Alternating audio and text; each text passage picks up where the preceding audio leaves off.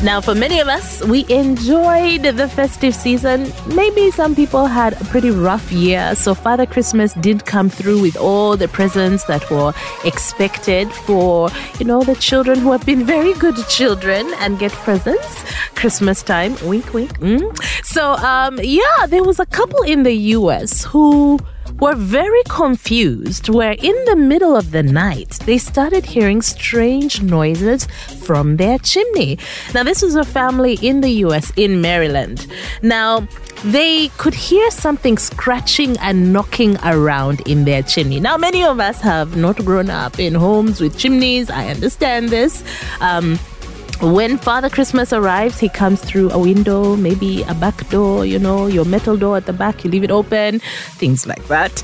But in their case, it was well past Christmas, into January, and they started hearing some knocking and then a human voice calling for help. So they called the police. This was about 3 a.m. To let, the police know that there was a pounding or a knocking sound coming from somewhere inside their home. And they were asking for help for someone to come and actually search their home.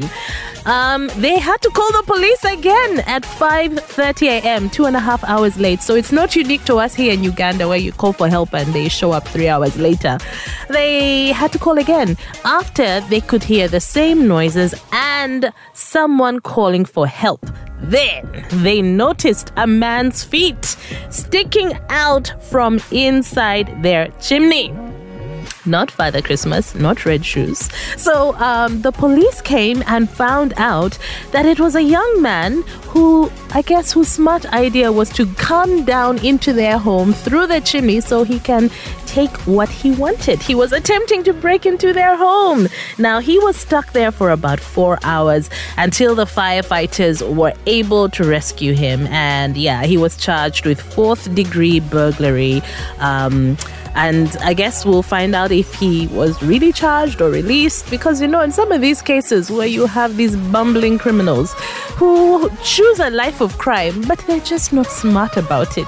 I feel like sometimes you just need to forgive them. You're just like, no, really, this is not for you. It cannot work. Can you look for something else that you can do? I mean, do you remember the movie Home Alone? It's a classic Christmas movie with Macaulay Culkin. At the time, he was a cute little boy, really funny. Then he grew up, then he had issues. Yes, issues. But let me not focus on that.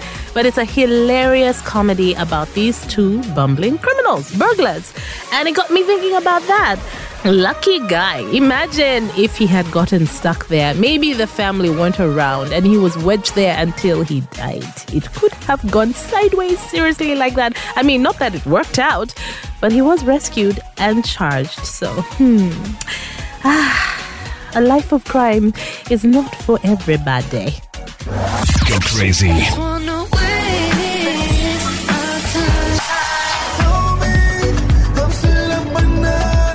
I could love you forever and ever and ever and ever. This is RX Radio.